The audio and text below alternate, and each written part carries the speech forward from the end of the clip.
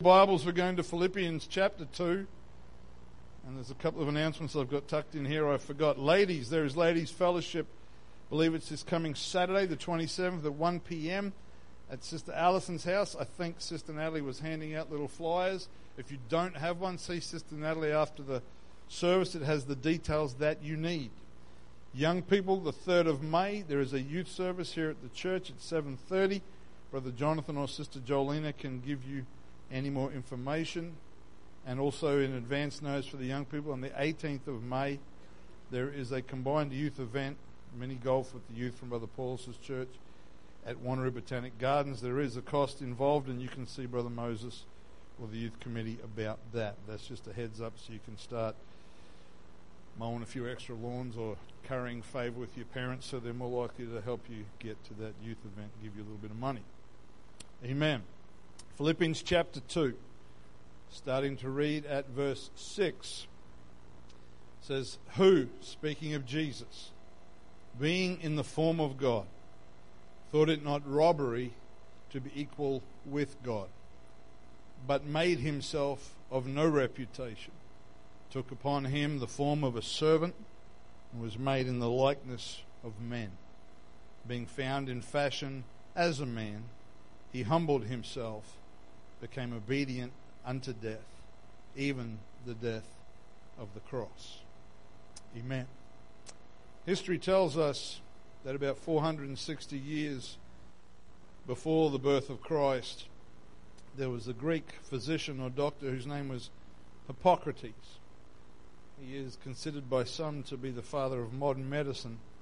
He's apparently quoted as having said that for extreme diseases, extreme methods of cure or treatment are most suitable. The idea that he was conveying was that while there were certainly guidelines for normal practice when treating the sick, in some situations, because of the life-threatening and urgent nature of an illness or a disease, it may be necessary to try something extreme or beyond the boundaries of normal practice. And it is believed that this quote from Hippocrates is where we get the expression and the title for my message this morning: "Desperate times call for desperate measures."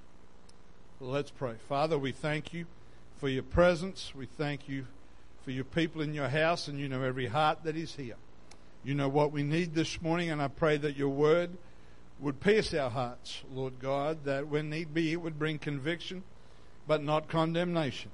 Lord, that we would desire to respond to you, to take advantage of your grace and your mercy. I ask you for your anointing today upon this vessel that is only clay, we pray. In Jesus' name. Amen. Amen. It is the Easter weekend, according to the calendar and to the traditions of society.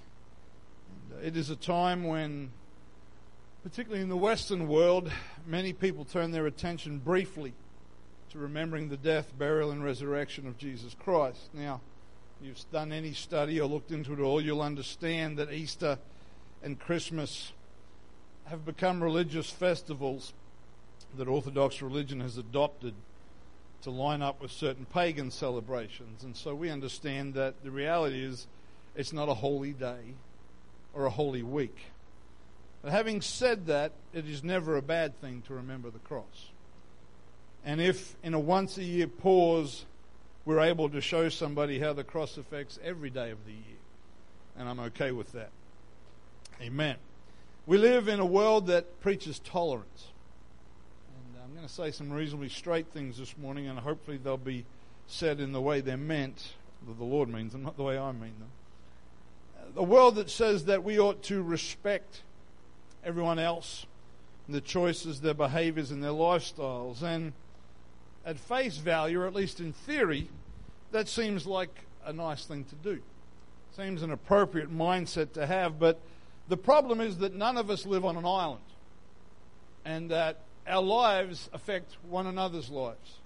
And the way that we live and the choices that we make and the lifestyles that we adopt then affect our society. To give you an example, a very, very glaring example of this, is the chaos that exists in the area of human sexuality in our society. The practice of all manner of sexual behavior and the recent completely unscientific addition of being apparently able to define sex and gender in whatever way that you please.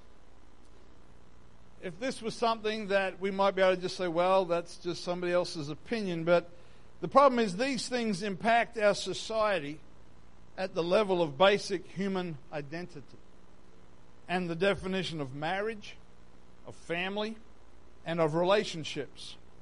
And it is not possible to promote such thinking in isolation. It does not occur in a vacuum or in a bubble where nobody else is affected by those philosophies or behaviors, because these things are being pushed, not just chosen. They are so corrupt and twisted that these are being imposed upon our children as compulsory education. Now, if this was just, well, this is my choice, you let me do what I want to do, that's one thing. I still don't agree with those choices.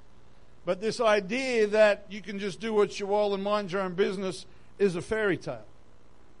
Because these things affect all of society. The problem also is that any opinion or conviction expressed that disagrees with this agenda is quickly shouted down as hate speech or some kind of phobia. That we're afraid of some things. I'm afraid of sin because of its consequences, not because of the action. But Scripture, regardless of society, has never been unclear about what sin is, nor how God feels about sin. And the church must never be afraid to preach and teach against sin. Amen. Again, as I prayed before we started to preach, conviction, not condemnation. Because the message of the gospel, the preaching and teaching of the Word of God, must always include the message that God loves the sinner. Amen. But we have to very quickly understand with that statement that the love of God is demonstrated to us to save us from our sin, not to overlook it or leave us in it. And humanity right now is at a tipping point where such is the wickedness of mankind that God's wrath, I believe, is ready to be unleashed. And let me say this again for the sake of being repetitive and not wanting to be misunderstood.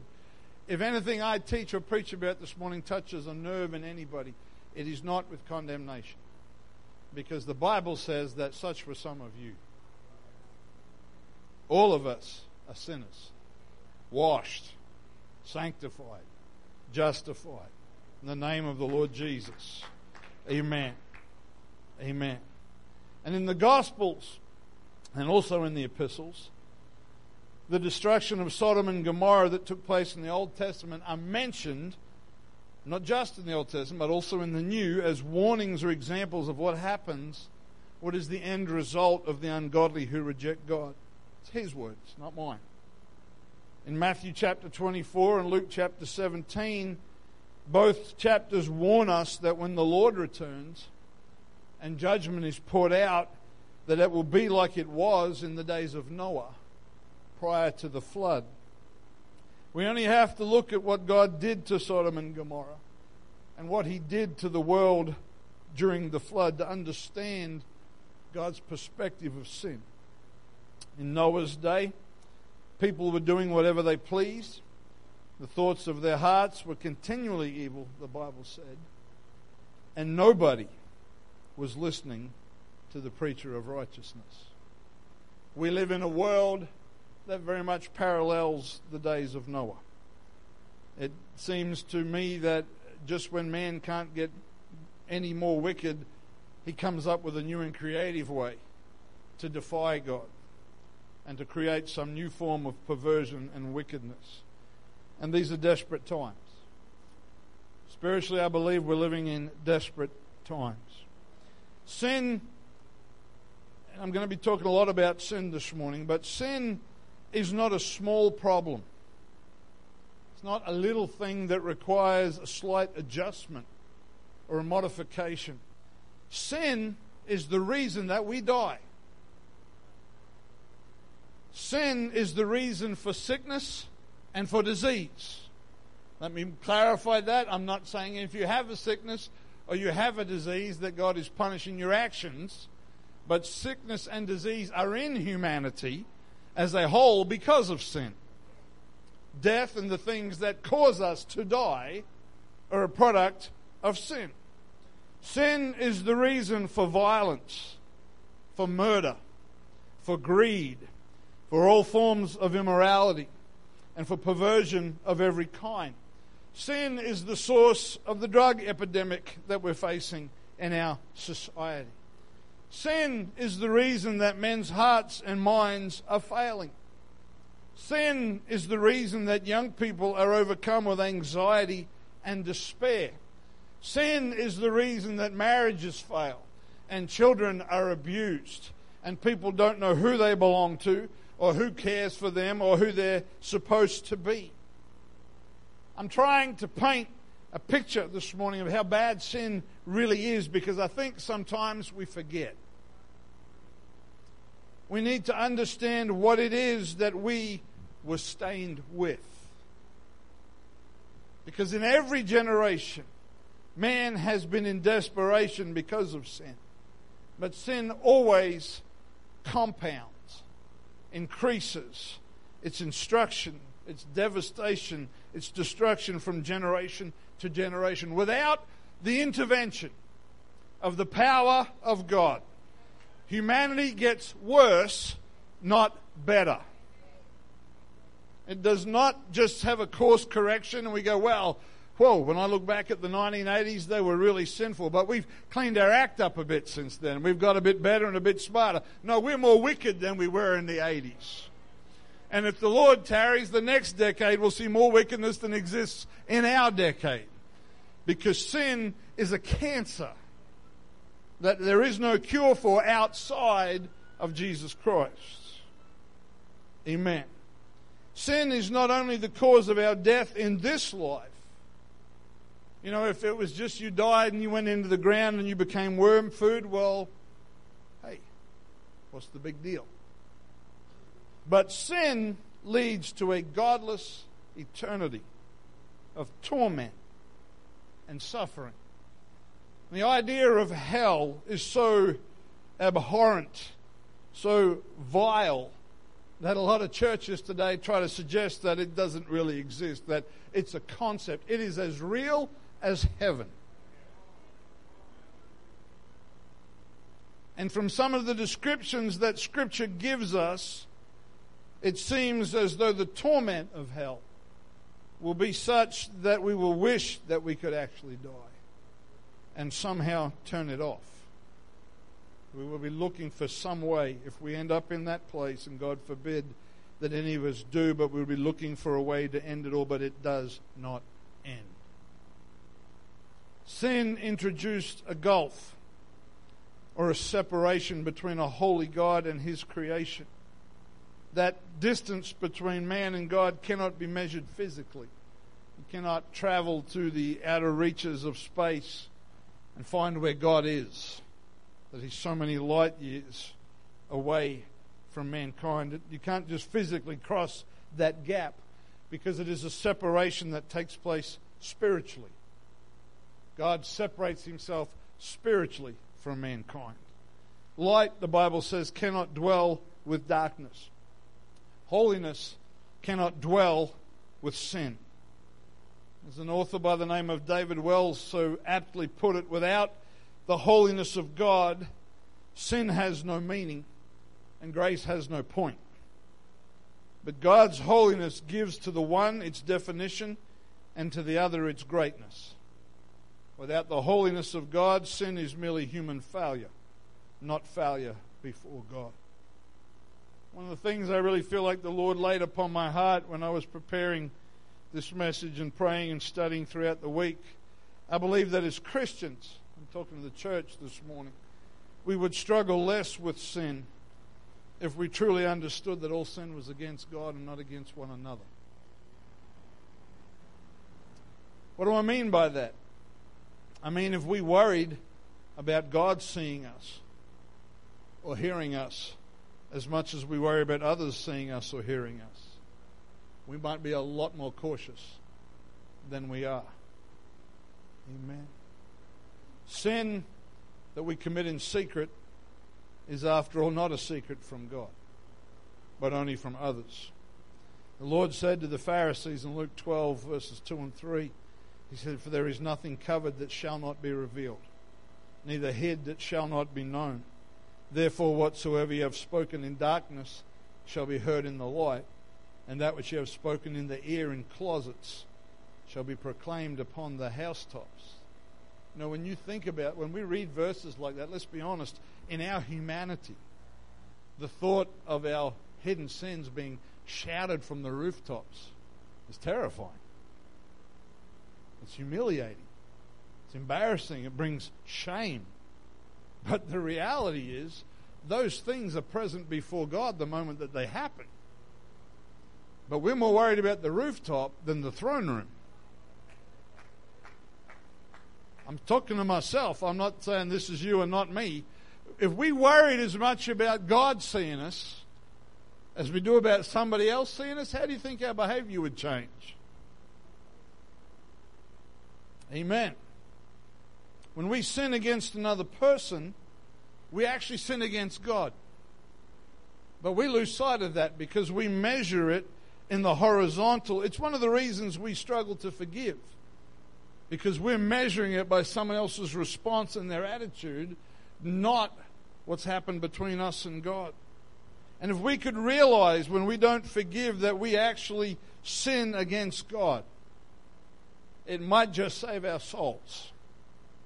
Because when somebody sins against you or offends you or does something to you, whether real, perceived, or imaginary, and you don't extend forgiveness, what begins to transform within your heart and begins to spring up is bitterness and hatred. And those things are sinful. And so that's why I have got to forgive my brother or my sister or whoever offends me, because for my own soul's sake. Because if I don't, I sin against him, regardless of what they did to me. And that's not easy. But if we could change our focus and our understanding and take it off this and put it more on that, and begin to understand that I must do this, because if I don't, I'm going to be out of line with God. It'll change the way we approach forgiveness. Many of us know the story of David, of how there came a point in his reign where it seemed like all his business was taken care of. The enemies were defeated and there was still some skirmishes going on, but his army was out in the battlefield and he was at home in the palace, and he went up on the roof in the evening, and possibly it was the evening, looked out and saw a beautiful woman bathing. Now, the fact that he saw her was not a sin. He didn't go up on his roof hoping to see somebody having a bath. But he saw Bathsheba. And his actions immediately after that, the thought and the intent of his heart that then became demonstrated when he sent for her and entered into an adulterous relationship with another man's wife. She became pregnant. Listen, the devil is looking for a way that when you yield to temptation, he puts another hook in that you didn't see coming. David wasn't thinking about pregnancy or having kids. He was thinking about the lust of his flesh. And I'm not saying the devil caused that pregnancy, but he was sure keen for it to happen. And David got that woman pregnant. And then when she sent him a message saying, "I'm pregnant," he tried to find a way to cover his sin. And we know, if you know the story, he called her husband in from the battlefield. Everything you read about Uriah, Bathsheba's husband, he was a righteous, godly, upstanding man. He was a man whose name meant the light of God. He was not a Jew by birth. He was a Hittite. But such was his character and his integrity that he lived close to the palace. He took on a name that reflected the light of God, not any God, but the God. And David tried to get him to cover up his sin, hoping that he'd come back from the battlefield, go and spend some time with his wife. The baby would be considered to be his. There's no pregnancy test. There's no blood test. They're just rounding off maybe. But such was the integrity of Uriah that he refused to go home to the comforts of his house and his wife while his brethren were in the battlefield. So David had to take it to another degree, and we know that he sent a letter back. This is a man after God's own heart. This is how far sin will sink its claws into you. That man gave a letter to Uriah. He handed Uriah his own death sentence. Said, you take this back to Joab. Now, if I was Uriah, I probably would have read it on the way. Because, But Uriah's integrity was such, he didn't break the seal. He put it in the hand of Uriah, of Joab, thinking it had nothing to do with him, and went off to be with his brethren. Joab opens the letter from the king, and it says, put Uriah in the hottest part of the battle. And when it's getting intense, draw back. In other words, have him killed on the battlefield deliberately. And that's what took place. And the message came back to David, and David so callously basically said, well, some people die on the battlefield, it's a part of war. Took Bathsheba to be his wife, thought that he'd covered his sin. But then a preacher by the name of Nathan, a prophet, came into David and told him, got a story to tell you, king. And he began that story that many of us know so very well, where he said there was a certain man. He was just a poor man. He had one little lamb, one little baby sheep. He loved that thing like it was his own child. It ate from his hand. It ate at his table. He couldn't have loved that lamb anymore. And this man had a neighbor who had a multitude of sheep. The neighbor had a guest come to visit, and rather than take from his abundance to feed his guest, he took the man's one little lamb and killed it and fed his guest with it. Nathan, under the inspiration of God, knew exactly what he was doing, because David was a shepherd. And David's anger rose up within him. And he said, surely that man is going to be in some serious trouble. And then Nathan said, King, it's you. And David was confronted with the horror of his sin. What's the point of all of that? In Psalm 51 is a wonderful psalm about David's repentance from his sin. But what I want to point out to you is this. In 51, 3 and 4, David said, for I acknowledge my transgressions, and my sin is ever before me. Against thee, and thee only, have I sinned, and done this evil in thy sight, that thou mightest be justified when thou speakest, and be clear when thou judgest. He said, against you only, God. And we would say, but what about Uriah? Surely you sinned against Uriah. What about Uriah's family?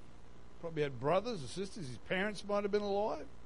What about the child that died as a consequence?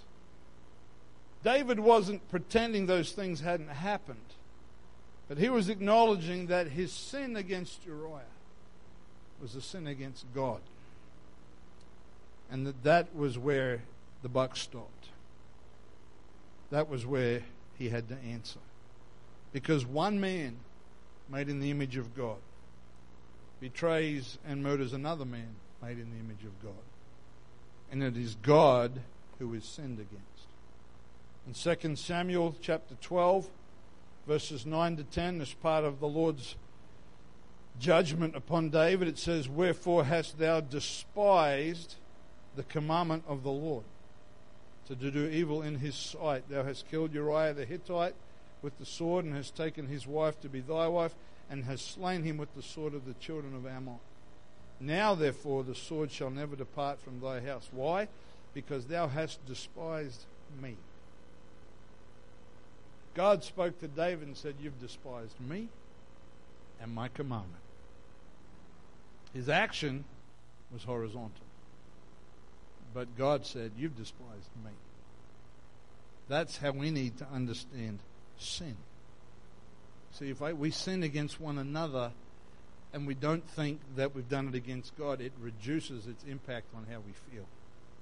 But when you sin against somebody, you do something that is sinful, you need to constantly keep in your mind that's against God, not just against that person.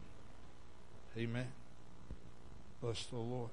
Satan's fall came about because he desired to exalt himself above God.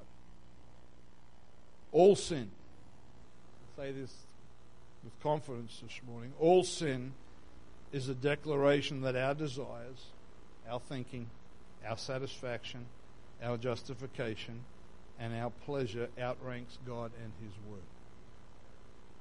That's why all sin is against God. Because when we sin, we're saying what I want is more important than what He wants. And like Satan, we're exalting ourselves above God. Sin places mankind in a desperate situation. Sin has eternal consequences because God is eternal. And the reality is we are eternal as well. You will exist for eternity, either in the presence of God, which we would call eternal life, or in that place of torment, which is definitely not life, but you will be very conscious when you are there. Amen. The holiness of God and the law of God demands that the consequence of sin is death. There is no wiggle room. There's no opportunity to appeal. There's no fine print that can be used to discover a loophole. God is holy. Sinners violate that holiness. And when I say sin, I'm including all of humanity, and are worthy of death. We've earned it. We've earned it. Amen.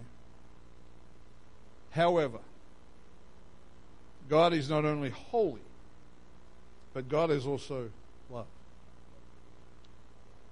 And our opening text in Philippians chapter 2, we're going to read it again in verse 6. It says, being in the form of God, thought it not robbery to be equal with God.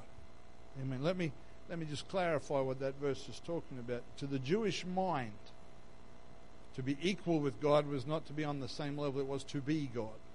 Because God said, I am the Lord, and beside me there is none else. He said, try and find somebody that's my equal. There isn't anybody there. So to be equal with God was a statement that you were God. But made himself of no reputation, took upon him the form of a servant, and was made in the likeness of men. The word form is used in verse 6 and verse 7. In verse 6, when it says that being in the form of God, it was not talking about Jesus' physical structure, because God is a spirit. God is a spirit. When it's talking about the form of God, it's talking about the essence of God.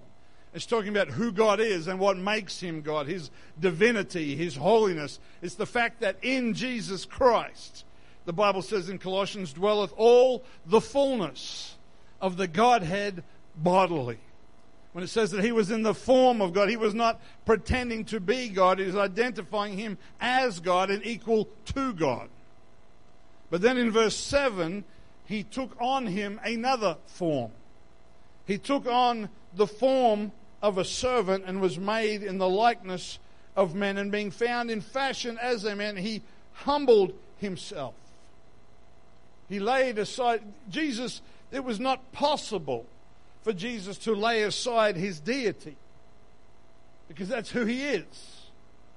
But he, as it were, masked his glory, so that while he walked among mankind, he was just another man. In fact, the Old Testament said that there was nothing about him in his appearance that we would desire him. He was just an ordinary looking man. And he humbled himself, became obedient unto death, even the death of the cross. God knew that the gap between him and us was uncrossable from our side. And so he had a plan. He wasn't making it up as he went along. He had it from the very beginning. But desperate times call for desperate measures. Extreme illness calls for extreme treatment. Such was our wickedness. And this is what we need to get a hold of afresh this morning. Sin is not some little cut you have on your finger that you can put a Band-Aid on. Sin is something that will destroy you for eternity. Such was our wickedness that God himself went to an extreme form of treatment. He made a way that he could step from where he was to where we are without violating his holiness. He chose a young virgin named Mary. Miraculously, the Spirit of God caused her to become with child. Now there's, don't ask me how that works. I'm not God. But he said he did it. Some people say the reason Jesus was able to be sinless was because you inherit your sin nature from your father's side. Some people say other things. That's God's business. What I know is that the Creator, the Spirit that moved on the face of the waters in the beginning, moved on the womb of a virgin, provided that which was necessary for genuine humanity without sin. Only God can do that. Only God can do that. Amen. The visible, as Colossians chapter 1 tells us, and Hebrews chapter 1, the express image, the visible of the invisible God, stepped into time and creation and bridged the gap that had stood there, that had existed since Adam and Eve were expelled from the Garden of Eden. That gap was there all the way through human history. And then God, just because he's God, had a plan of how he would come from his side to our side, of how he who is invisible would become visible and make a way where there previously had been no way. Amen. But he did more than just show up. It's incredible that he did what he did and appeared in the first place. But if that's all he did, that'd be an interesting footnote in history and nothing else would have changed. But the one who was in the form of God and equal to God, which means he was God, laid aside glory and took upon himself the form, the essence, the conduct of a servant, and simultaneously satisfied both his holiness and its judgment, and demonstrated his love. When he became obedient unto death, even the death of the cross, at that point he satisfied the judgment of God, which could not be changed, that the penalty was death. But he also demonstrated love. For only God can do that. Only God can pay a price and demonstrate love in the one action. In that action on Calvary, he both died for me and showed me that he loves me. And the world says, how can God be love if he's going to judge the wicked? Hallelujah. Hallelujah. He's love, but he's also holy. He cannot compromise his holiness. It doesn't sit well with modern humanistic thinking, but God is well within his rights as creator to destroy every single one of us. He's within his rights to annihilate the earth as many times as he wants. He could have Noah's flood every second Thursday if he wanted to and start afresh. And none of us could appeal because he's God. And so we dare to say, well, how can God kill this person and judge that person? He's God. But he didn't. He could just say, I'm God, and that's the end of the show. But he came. The Bible says, for God so loved the world, that Spirit that is omnipresent, that is everywhere at once, that cannot be seen, took on himself a visible form. When his Spirit moved upon that young woman's womb, he manifested himself in flesh, not somebody else in flesh. Jesus is not part of God. He's not Jehovah Jr. that's been sent to do the dirty work. He's God manifest in the flesh, the Bible says. God manifest in the flesh.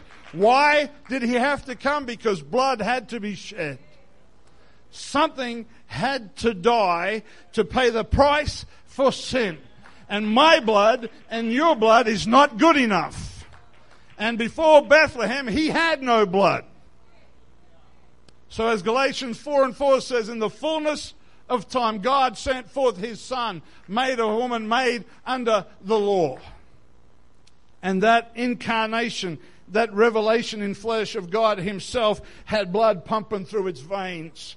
Just like you and I did. He looked like every other Jew that walked the streets of Israel, but he'd never sinned, and he would never sin, so that when he went to Calvary, he could say, the debt has been paid. And demonstrate his love for us. How can God be love? The creator of the universe took on him the form of a servant, became obedient unto death, even the death of the cross. For me and for you. For everything you've ever done and everything you ever will do, he's made a way that we can be clean. Amen. You might say, well, I don't agree with that, and I'm going to keep doing the things I want to do. That's your choice. But it doesn't change the opportunity that God has provided. Because you see, he didn't stay in the grave. He didn't stay in the grave. 1 Corinthians, and I don't think I gave you these verses, Daniel, but in 1 Corinthians around about chapter 15 and verse 20, it says, but now is Christ risen from the dead, become the firstfruits of them that slept. For since by Adam came death, by man came also the resurrection of the dead. For as in Adam all die, that's my unsaved condition, even so in Christ shall all be made alive. But every man in his own order, Christ the firstfruits, and then afterwards they that are Christ's at his coming. That's the condition. When he returns, I need to be his. The end of that chapter, which I did give to you, Daniel, I think, verse 50. Now this I say, brethren, that flesh and blood cannot inherit the kingdom of God, neither does corruption inherit incorruption. It's talking about that gap. If we're corrupt, we cannot get to incorruption. If we're in sin, we can't get to holiness. But then he said, behold, I show you a mystery. He said, we shall not all sleep, but we shall be changed. There's got to be a change. If you're going to be in Christ, if you're going to be his when he comes, there's going to be an initial change here. Then there's going to be another change here where it says, in a moment, in the twinkling of an eye, at the last trump, for the trumpet shall sound, and the dead shall be raised incorruptible, and we shall be changed.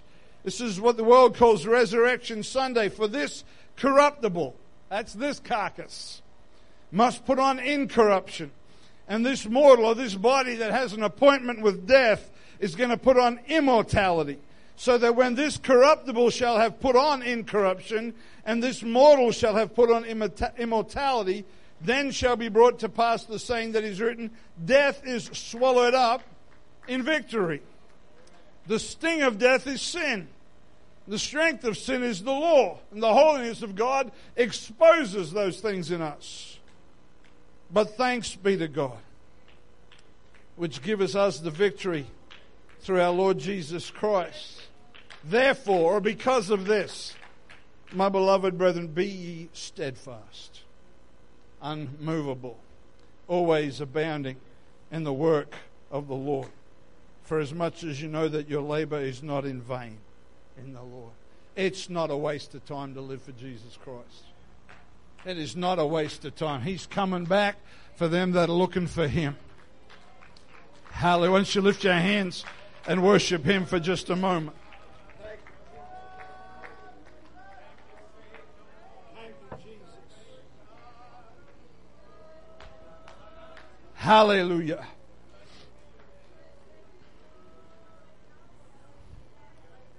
Hallelujah.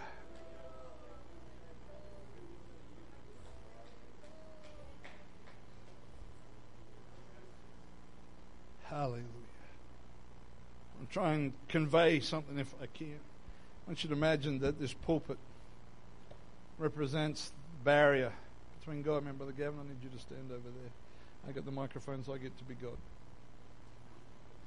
You can be God next time. Between God, I don't even like saying that, to be honest.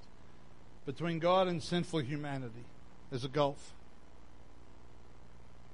He can't come to me because the holiness of God destroys sin. I can't go to Him just as I am because same problem. But in God's time, again, not just made up on the fly, but God's plan from the very beginning. Because God knew that desperate times would call for desperate measures. Somehow, that Spirit of God found Himself a way to cross that gap. To come and be His brother in humanity. To walk, to talk, to eat with them, to travel with them, to be tired with them, to be hungry with them, to experience their humanity. The Bible says He was tempted in all points like as we are, yet without sin. But again, the miracle would be pointless if that was all He did. But you see, He turned and He went to Calvary alone. Don't go anywhere just yet. Hung His hands out on that cross, gave up the ghost, and died, not just from the physical affliction, but from the burden of the guilt and shame of sin. He went into a grave, which is kind of what the gap represents. But He came out the other side in resurrected power. The Bible says He's the first fruits of them that slept. That means He's the first one to rise from the dead. Now you might say, there were people before Jesus that rose from the dead. Yeah, but they died again. He's the only one to rise from the dead and stay risen. And He said, but He's coming back for those that are looking for Him that are His. Now, if I'm His, how do I get from there to here? What does the Bible say at the beginning of 1 Corinthians 15? Verse 1, moreover, brethren, I declare unto you the gospel, the good news that I preached unto you, which also you have received. You got to receive it. And wherein you stand, by which also you are saved, if you keep in memory. That doesn't mean memorize, it means you've done something. What I preached unto you, unless you've believed in vain. In other words, if you haven't responded, your belief is useless. For I delivered unto you first of all that which I received, how that Christ died for our sins, according to the Scripture, was buried, and He rose again the third day, according to the Scripture. So here's the Lord in His resurrected, glorified sense. And here's Gavin, Brother Gavin, who represents all of us on this side. How do we cross that gap? When they came to the Jews in Acts chapter 2 and said, you crucified Him. And they said, men and brethren, what shall we do? Peter said, you need to repent. You know what that means? That means that Gavin finds himself at his own cross. Not literally crucified to a wooden crucifix, but at a place where he acknowledges the sacrifice of Jesus Christ, lays his own sins down, confesses that he's a sinner. Says, God, I'm walking away from those things. I'm sorry. Feel the pain of regret and remorse, understanding that that's what put you on Calvary. But then Peter said, and be baptized. And Gavin steps into the tomb. Be baptized, every one of you. How? In the name of Jesus Christ. For what? For the remission of your sins. They're important ingredients. You need your sins washed away. You need the name of Jesus. And I have no desire to offend anybody, but if you've never been baptized in Jesus' name, you're still stained. That's Bible. It's the only name under heaven. Even if you've got the Holy Ghost and God speaks to you, one of the things He's speaking to you right now is that you need to be baptized in His name. It's the only name. It's the only name. It doesn't say, well, if you were sincere and went another way, that's okay. Peter said you need to be baptized in the name of Jesus Christ for the remission of your sins. And then what did He say would happen? He said, you shall receive the gift of the Holy Ghost. What's the parallel? Jesus came out of the grave. Resurrection power. Book of Romans says, if the same Spirit that raised Christ from the dead dwell also in your mortal bodies, He shall quicken you. He shall make you alive. Amen. Now, here's the thing. Sorry. The reality is we're still living here. Now, Jesus has ascended. Anybody here ascended yet? Pretty sure you wouldn't have come back if you had it. I wouldn't come back. We still live here. But you see, we have a promise. Behold, I show you a mystery. We shall not all sleep. You see, if I'm in Christ, when He comes, that door's open. The door's open. And He's coming back. But when He does, because I've done what He said to do, I'm ready. And as me and my assistant pastor, and I, by faith, everybody in this building this morning, as we step through that door, in that moment, in the twinkling of an eye, we shall be changed. And we shall see Him because we shall be like Him. Stand with me if you would this morning and lift your hands and worship Him. Hallelujah. Hallelujah. Don't tell me God is not love. Don't tell me that He doesn't care for you. You made your own mess. I made my own mess. The good news is He said, I can wash you.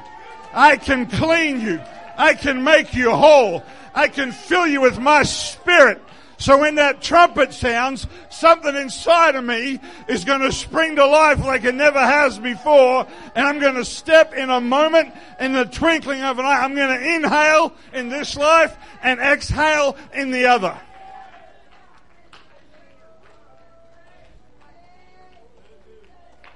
We need to understand this morning that how desperate we were in our sin. How desperate our situation was. But the extreme measures that He went to for us. The desperate measures were called for because of desperate times. Hallelujah. He didn't give us some self-help manual. He didn't say if you follow these 12 steps, it'll clean your life up. He said, I came and I died for you.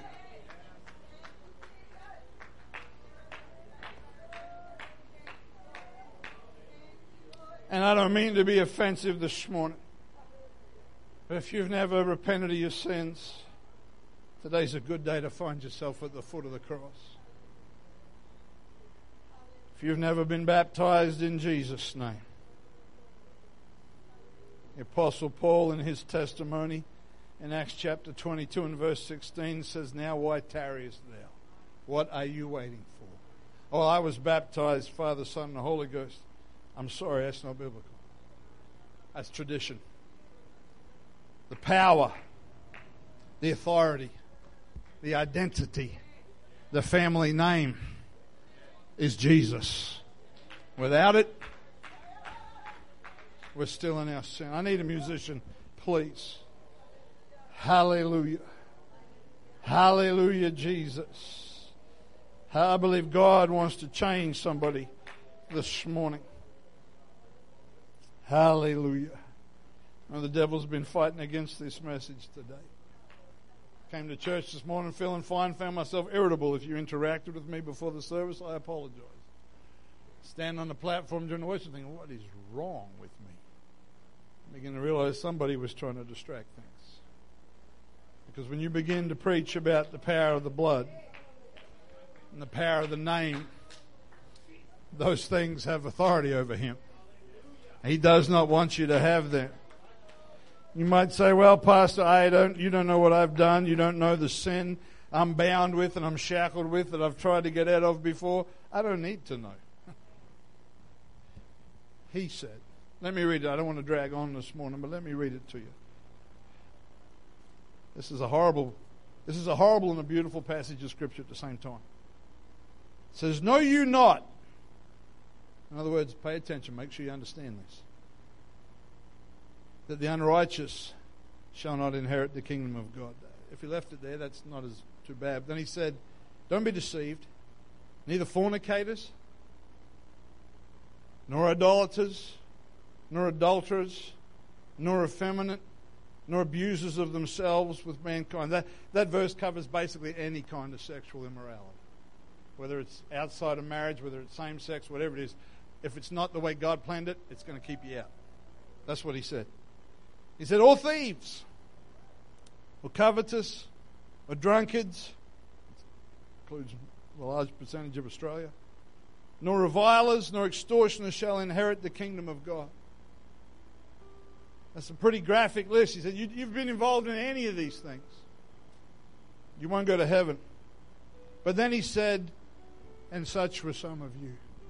And we look around this congregation this morning, there's people wearing ties and ladies all dressed up nice, and everybody looks just Christian. But that verse says, that's us. That's me. And that's you. But there's a little 3-letter word there that changes everything. It says, but you are washed. You're sanctified. You know what that means? That means he's separating you from those things. You belong to him now. You're justified. In other words, he sees you as righteous. Doesn't matter what you've done. If you're born again, he looks at you and says, they're righteous. I gave them my righteousness. In the name of the Lord Jesus and by the Spirit of our God. That's Acts 2:38 again, right there in 1 Corinthians chapter 6. Hallelujah. If you find yourself on that list, again, it's conviction, not condemnation. God is saying, let me wash you. Let me cleanse you. Let me give you that power so that when I come back, you'll be ready to be with me. Every head bowed and every eye closed this morning. Let's allow the Spirit of God to search our hearts. Hallelujah.